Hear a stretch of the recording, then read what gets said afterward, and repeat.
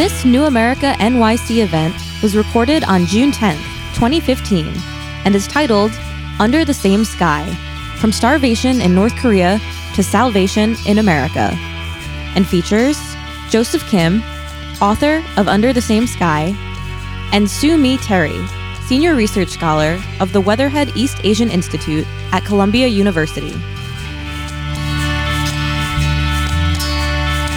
Joseph, Kwangjin. Yes. I learned your Korean name from the book. Before we begin, I would like to express my gratitude to you, having read your book, for sharing your very personal story with the world and with us tonight.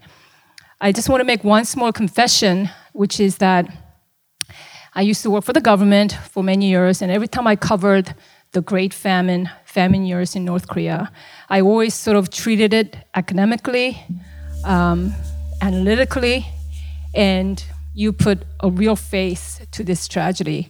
So now I feel like when we say up to 2.5 million people died from famine, it's 2.5 million people like Joseph's dad.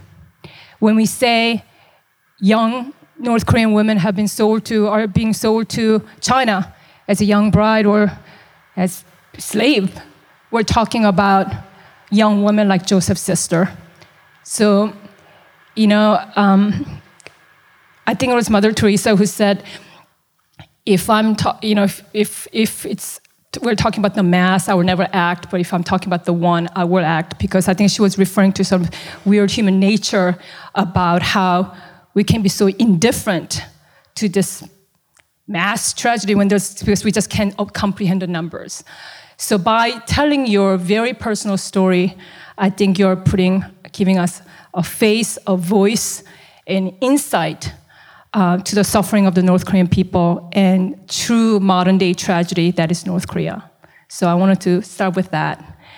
Why don't we begin by you just telling us a little bit about, just from the beginning, because I was struck by the fact that first 5 years of your life, you're a normal boy, relatively normal as a North Korean boy, like had a family and loved by your parents, till about 1994, 1995, when famine struck. Tell us about just the beginning. When did you know that yours and your family's lives were going to just so fundamentally change? Hello. First of all, thank you so much for that great introduction, and thank you so much for your very kind words. And I've been knowing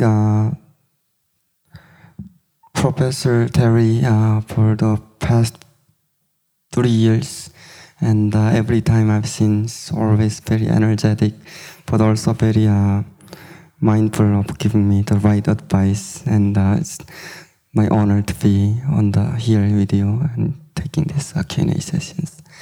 To answer your questions, when famine began, I was still very young, so I didn't really understand what was happening. But before that, I go on to darker side of what had happened in North Korea.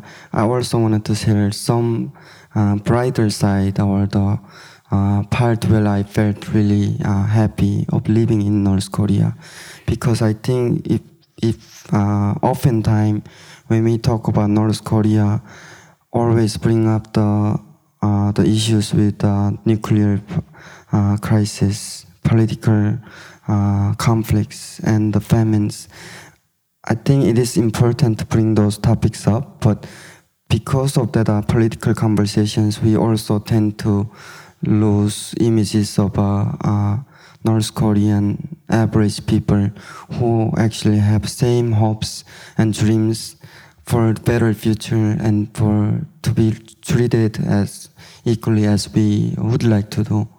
So going back to my earliest memories, I was the youngest children of 2 in the family, but I was also the only son. So if you are Korean, you probably would understand how, I guess, there is a different unintentional or maybe intentional treatment for boys. So I was already born with that everything that I could ask for as a child. And my sister was 7 years older than me, and she was an extraordinary sister, which I didn't realize at the time. She was always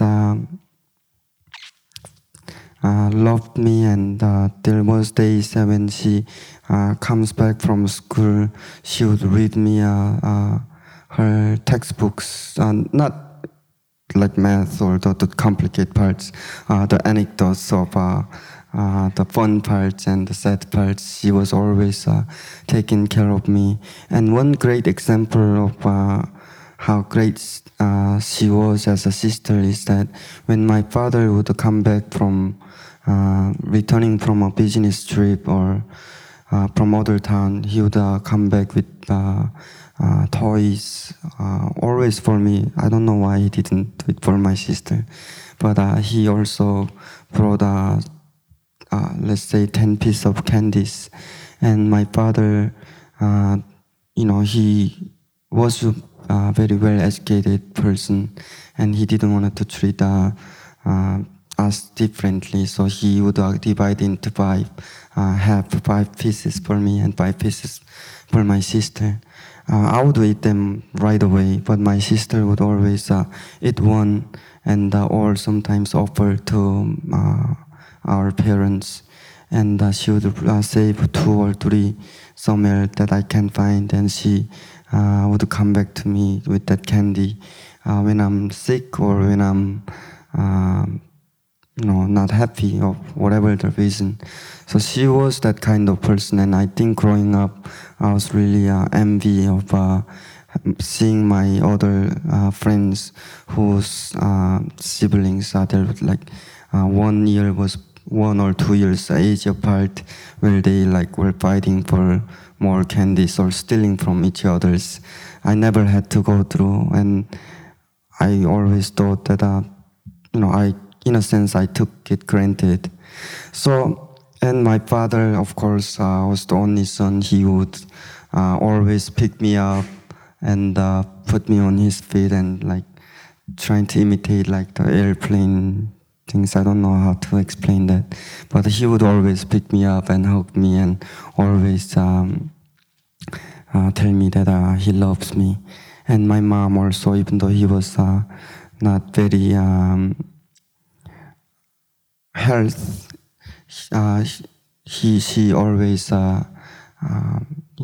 showed her love. And so growing up, I think until the famine began, I would say my life was close to heaven. Not that I had been to heaven, but my parents, I always knew that I was dearly loved, and we had enough food, we had a house, we even had a television from at home, and I also could hang out with my friends from neighborhood. It's not worrying about what's the next meal's gonna be, or in fact we actually hated the lunch times because that's where our parents would start calling us to come back to home to eat a meal. But so yeah, that was pretty sums up of my earliest memory of being child before the famine. But famine then hit, and what really struck me is how fast you had to grow up, because I have 2 boys, and I have a 7-year-old boy and 9-year-old boy. So just incredibly painful reading your book, because at 7 years of age, he had to resort to stealing corn and whatever to survive. On his 9th birthday, you have no food to eat. You're on the verge of starvation. And I just had a 9th birthday for my boy, and you can't even imagine kids' birthday parties now, particularly in New York City, with the goodie bags and so on. So it just really struck me, in another part of the world. Like he had nothing to eat. That's 9th birthday.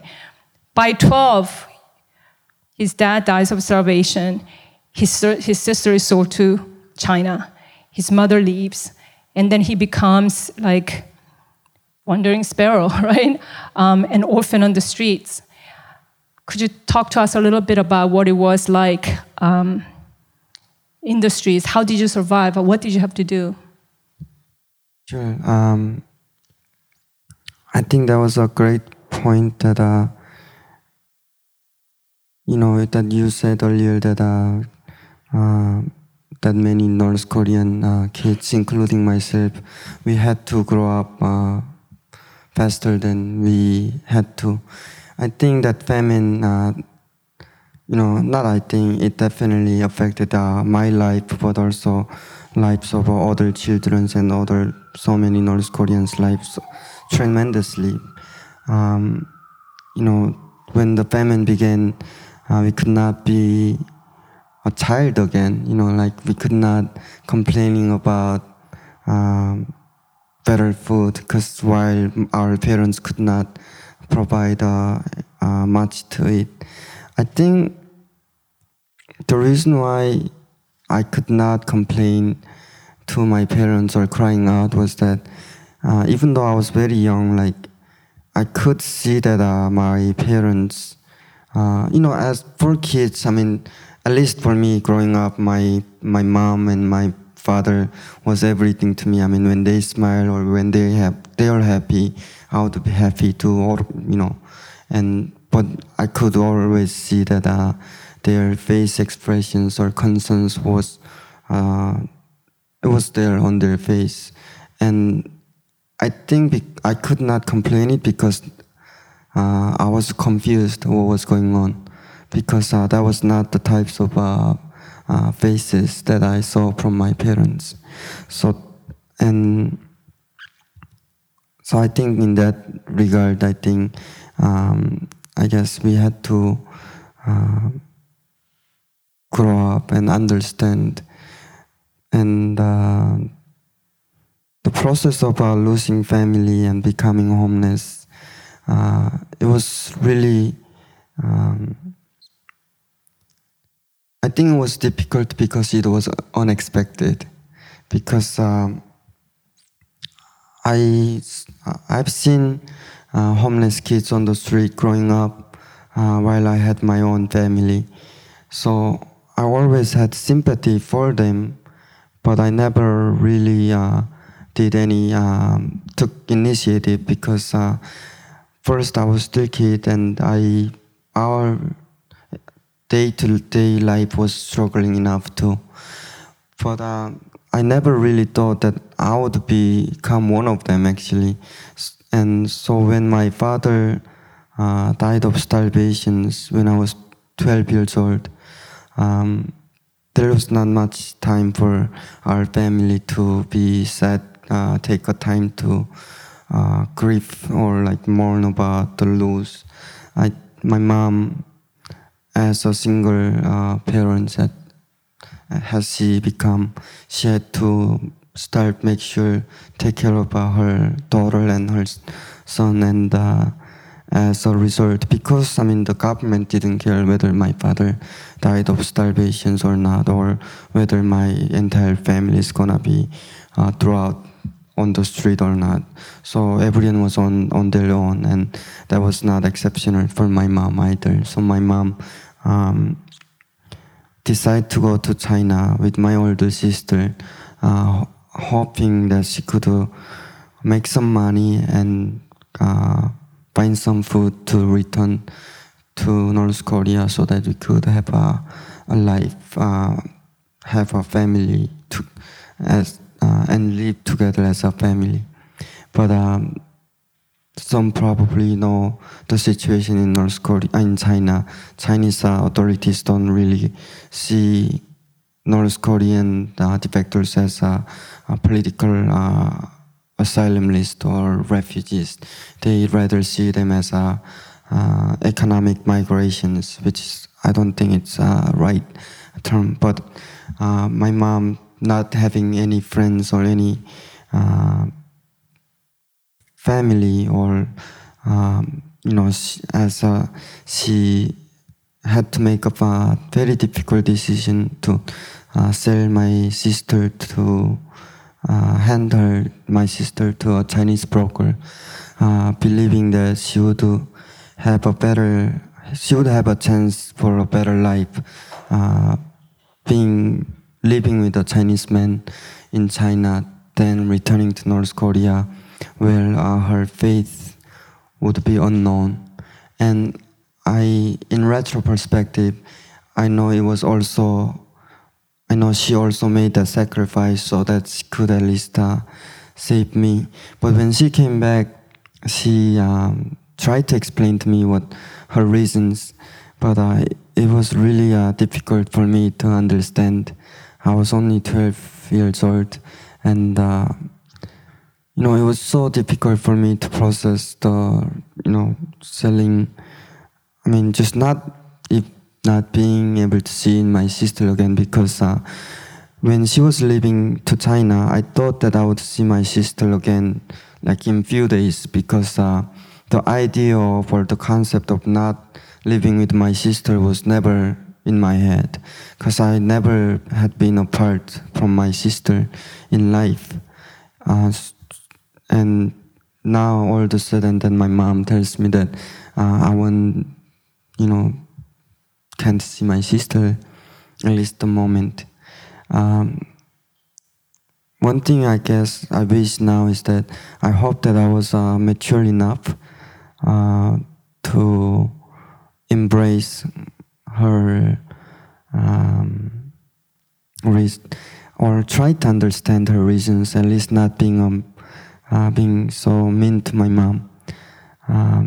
And that's what happened to my sister. And my mom, she didn't have much option to succeed or provide means to survive as a family. So she tried to go back to China, but she unfortunately got caught, arrested in North Korea before she even made to China. And as a punishment, she was put in the prison labor facility where she was sentenced.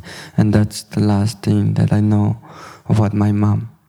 And I know in my TED Talk, and even to my closest friends, I've always told them when they ask me like, what happened to your mom and what happened to your sister, that question came up on and on. And I always told them that my mom and my sister disappeared one day. That's exactly what I said on my TED. And the reason why I did not want to tell that the truth was that I was afraid that people would judge my mom.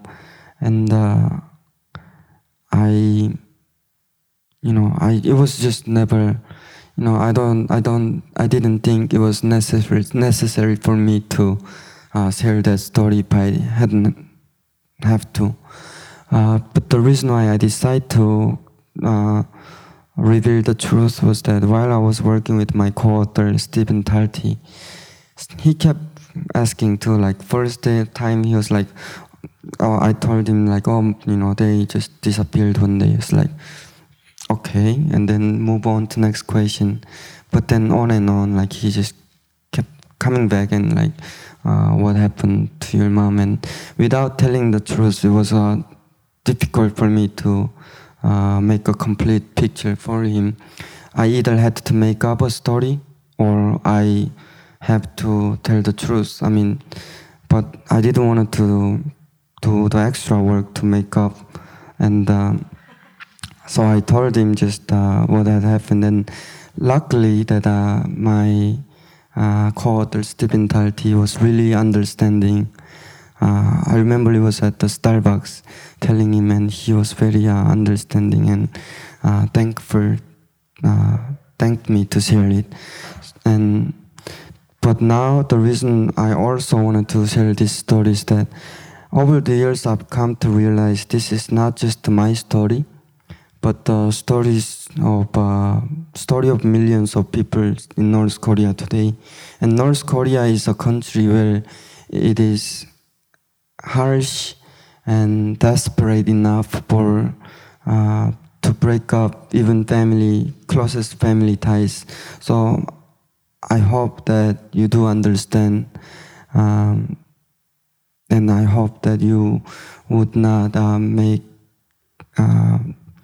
judgment for my mom, because it was not just my mom, but I know of the fact it's there is so many other families who are in same situation, but they just never have same opportunities that as I have now to share it. So as a result, I became homeless after my mom was arrested, and that's where I started learning how to give up my pride and how to give up a dignified life, I guess. It was really difficult for me to open up my mouth and being able to say out loud, can I have a leftover soup? Because I was and I am still was very introverted, and going to school, even in from my classmates in class, I couldn't really say hi to my classmates that as often. So it was really difficult for me to start asking leftover food from the strangers. But I had to do it, and I found the courage to do it because while I was mingling around the train station, I've seen some homeless kids actually dying away and wither away and eventually lose their life. And that really scared me because I realized if I don't speak up, I would also become one of them. So that was the beginning of my, I guess, daily life as a homeless. And and I lived a somewhat similar life for about 3 years until I escaped to China. First of all, I'm really glad that your co-writer made you open up, helped you open up and talk about your sister in an honest way, because it is absolute tragedy, and that is what's going on. Young North Korean women being sold to China, and that desperation. And in his book, everyone needs to read it. It's just the way he describes his sister. She comes across as such a beautiful young person. So you're again, through your story, you're telling all of us larger picture about North Korea. So I'm glad that you include that. It was very moving and powerful. I want you to tell the audience about the day that your sister left for China. But let's talk a little bit about the day, how you decided to defect to China. It just came suddenly. It was not anything really premeditated, at least in the book. It just was a spontaneous decision. Could you talk to us a little bit about your decision to defect and how you escaped to China? And when you got there, your overall first impressions of China? Sure. As you might have read from the book, there was few reasons why I left. I decided to make a decision. One of them, for sure, was that I was thinking that, or hoping that, if I come back with some money from China, I might be able to buy my mom's freedom by bribing local authorities. That was number one reason. And also, I was drained from innocence. Over 3 years, I tried everything I could, but I felt like that was a moment where I didn't know what to do, and I also didn't have courage or enough strength to tell me it's okay, Joseph, I will live another day. And I think I was really at the moment where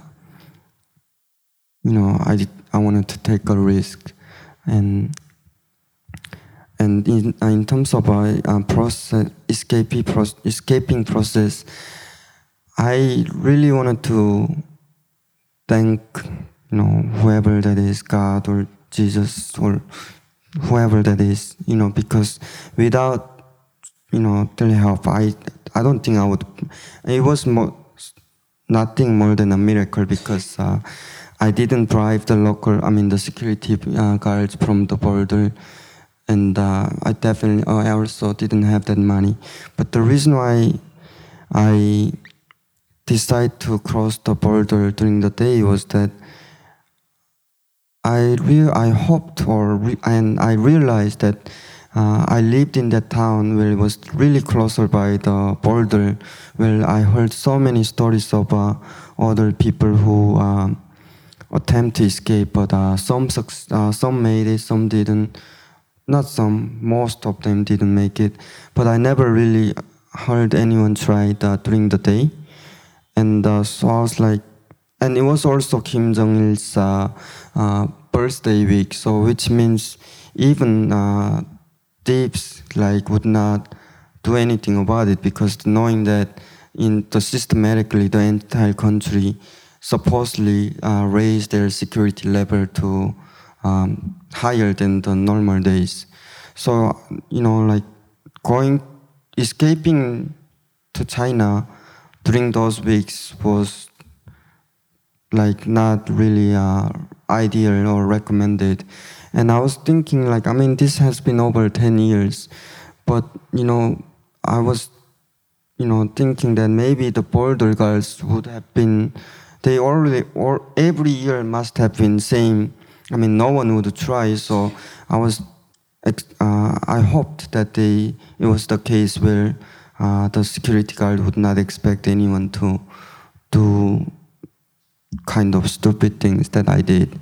So I started walking through on the train track, and then as soon as I got closer to the border, I just ran down and then I ran across the river when the water is frozen, and it was really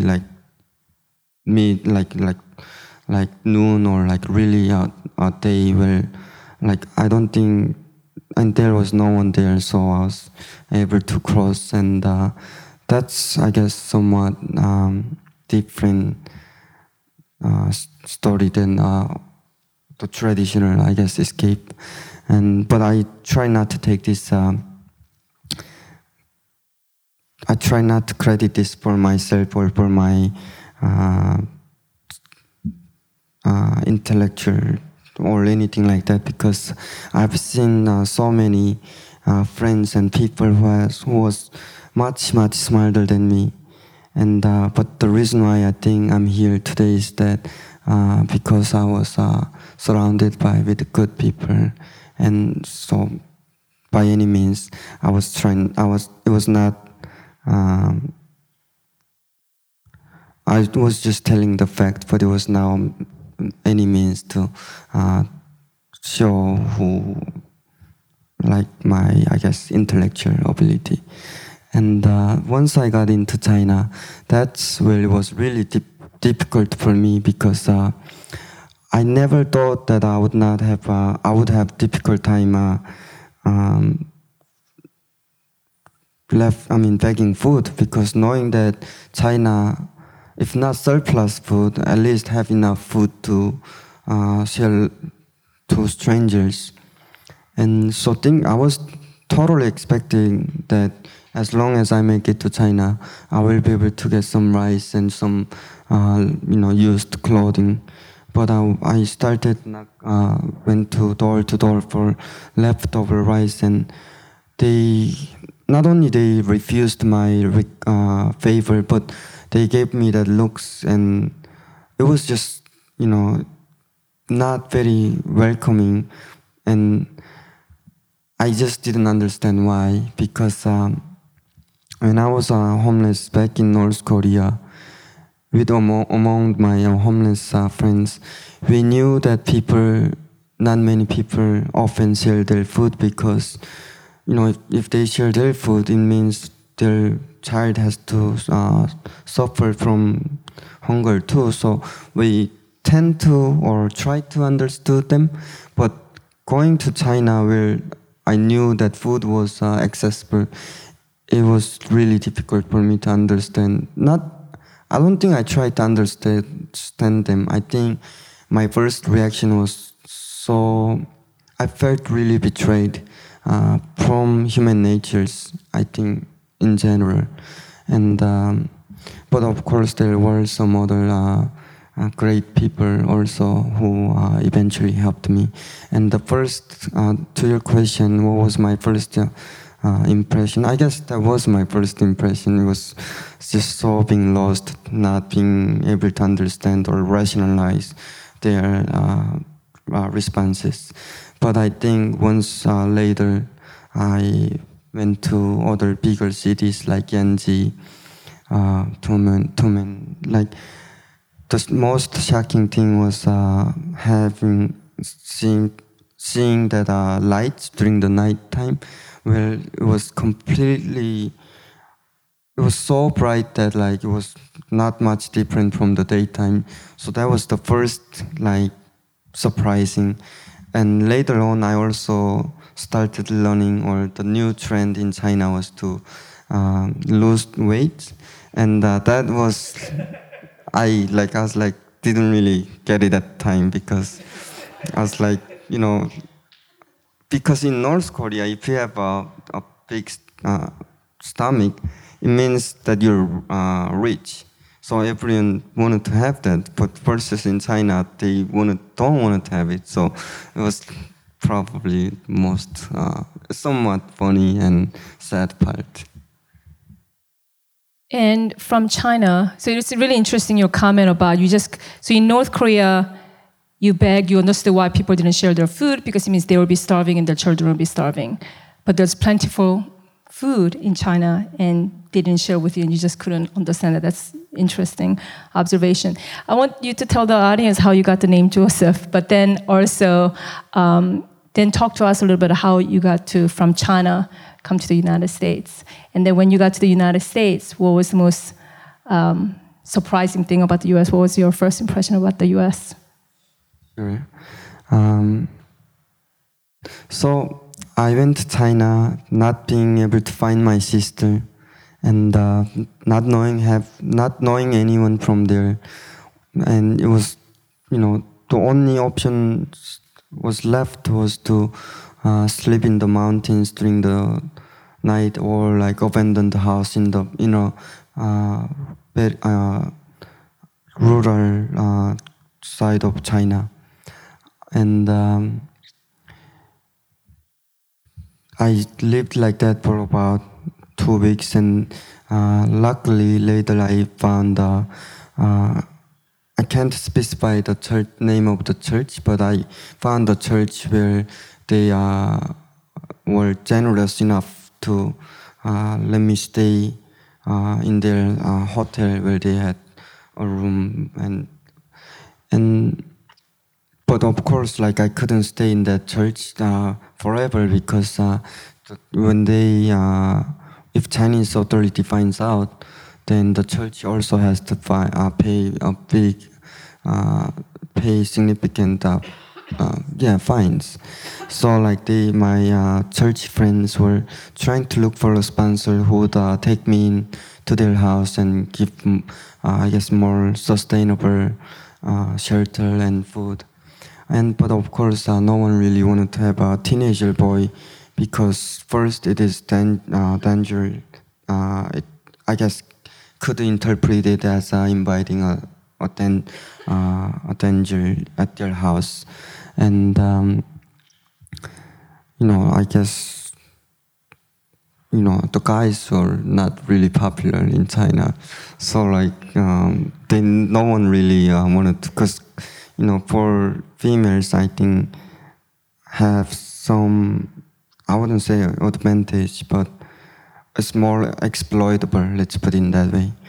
So my friend had really hard time finding a sponsor, and one day she came back so excited and saying, I found a very a senior Chinese elder, Korean Chinese elder. She was like, she wanted to take you and their home, but there's only one condition. And I was like, okay, what's the condition? And the condition was that she would only take me if it is God's will for us to be together or live in the same house. I mean, I knew she was really devoted Christian, but like, how would you like prove that it is God's will? So, as I guess in her mind, I will go to Joseph's room and I will ask him, "Are you Joseph?" And if he says yes, then I will consider that as God's will for us to be together. If I don't say yes, then she would just turn around and walk away. And so my friend told me to say yes when she comes in, and That's how he became Joseph. sort of. And but I was really sad. I was almost crying because I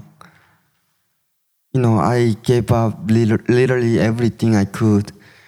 There was nothing left that defines who I was as a person, except the name that my father gave to me.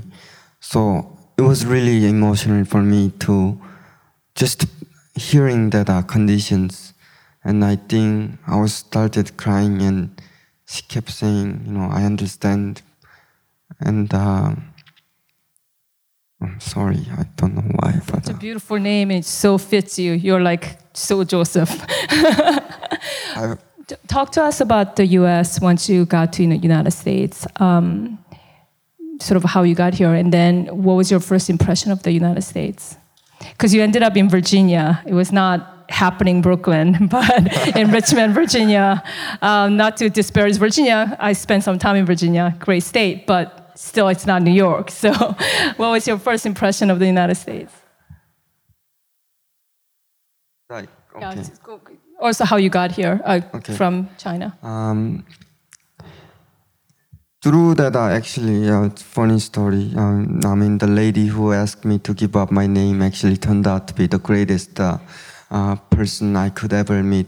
She was constantly looking for people to help me provide or help me to go to South Korea or somewhere else, not in China. And she eventually found a South Korean missionary who was initially coming to my house to give me some allowance and give some aid. And long story short, she was able to connect it with an NGO called Link Liberty in North Korea. And few months later, I was moving to Link's shelter and waited for a couple of months. And then later, Edwin Hong, I call him Hyung here, but he's here today and came at the time he was running that organization, and he came to our shelter and asked me if I want to go to America, and I said yes, and he started preparing for the trips, and he successfully conducted us to American consulate in China. I can't provide specific routes and the details of how I got into consulate because of the security issues. But so that was that's how I landed into American, I guess Freedom Land. And from consulate, I waited about 4 months until the documents to be processed. And then in 2007, in February, I came to the States. And I guess the first impression of America was really disappointing. And let me explain to you why I say this. While I was waiting in the American consulate, there was a car, a sedan that was for supposedly, I guess, the general counselor in that building. So, and it was the car. I really liked that car a lot. So I every time I went to see that car in the morning, and it's always the What was the car? Ford. Oh, Ford. Yeah. Okay. So I was like, wow, this is great, and I was wanting to have it. And then once I got into my first, I had a connecting flight at LAX, and I realized that looking through the glass windows from inside airports, there was so many Fords that cars were used for being as a taxi, and I knew, taxis are not the greatest cars. So that's why I was like, oh, I was kind of disappointed that I've been dreaming to have a car that is being used as a taxi, in the States. That was the literally first impression. But of course, then I expected to be somewhere in New York where it's tall buildings. But then I found out later that I was sent to Richmond, Virginia, where there was a house in the middle of a forest, where there the next morning I think I woke up and I saw a deer mingling around in my backyard. I thought that I did something wrong to come there, but that was the pretty much first impression, and it was just a little bit difficult for me because came to America, but then I didn't know what to do from there on. But yes. But you did well, and you got on an honor roll eventually, and did very well there, right? Yes, for the first 3 years, and the senior year was somewhat He was very fearful of being a student because he felt that he didn't have proper education, obviously in North Korea as an orphan, wandering the streets and so on. By the way, before we move on, it was really interesting to see that he's actually a very good fighter, which is I found out in the book. I'm like, you're so gentle. I know him as such a gentle being. I'm like, wow, he's so feisty. He's he fights and you're good at it, right? Not anymore. Yeah. Well, I want to open up to the audience because I know you guys have a lot of questions and I want this to be interactive. But let me just ask you another question and I'll open up to the audience. Well, instead of a question, could you share with the audience the night that you spent at the Edinburgh airport after you gave that TED talk and you decided to spend a night at the airport and you had that very internal conversation with your sister that you don't know where she is, and that kind of explains the title of the book as well. Could you talk to us about that night and the conversation you had with your sister? Sure. It was right after I finished my trip from Europe after I attend the TED conference, and I had money, but I didn't want to book a hotel because there was unexpected delay for my flight, and it was until the next morning. So I decided to forget about delay part. I don't think that was the case, but anyways, I decided to sleep over a night in the airport because since I came to America, I never really had the similar life that I had in North Korea. Obviously. So I kind of wanted to, want to just try out again, sleeping in the airport, because my first night sleeping in becoming a homeless, after I became homeless in North Korea, my first or second night that I slept was in the train station. So, and definitely that was not the pleasant moment, and I just wanted to go back to think about where I was before, thinking what I have now. And so I started laying down on the bench and trying to sleep, and through the window, the glass window, I seen beautiful stars, and that's where I started having a not real conversation, but imaginational. No, I don't think that's a word. It's imaginary conversation. Yeah, imaginary conversation with my sister. I used to did this a lot back in North Korea, but once came to America, I mean, everything became so busy, had to catch up the language, culture, so didn't really spend as much time as I did in North Korea. And I started laying down where I've come from over the years, and started talking to my sister, asking, well, are you, and are you well, or are you being treated, and half wishing, half wish, but also just somewhat conversationally, I was hoping that you have find a good Chinese man who loves you and take care of you. And after I made my TED talk, I think everyone really praised me, and everyone really thanked me for sharing that story, and also somewhat called me amazing or heroes. But I think I talked to my sister that yes, I just finished this conference, and everyone told me that I was a hero, but the true hero in my life is you. And so that was the conversation that I had. And I think the sky has some sort of that property that reminds me of my sister, and that was the conversation I had. And that even though you don't know where she is and how she's living, you're both under the same sky. Right. Do you miss North Korea? Yes, I do. I definitely do. I mean, it's a country that I was born, and it's a country that I still care about. Yes. What do you miss most about it? Friends.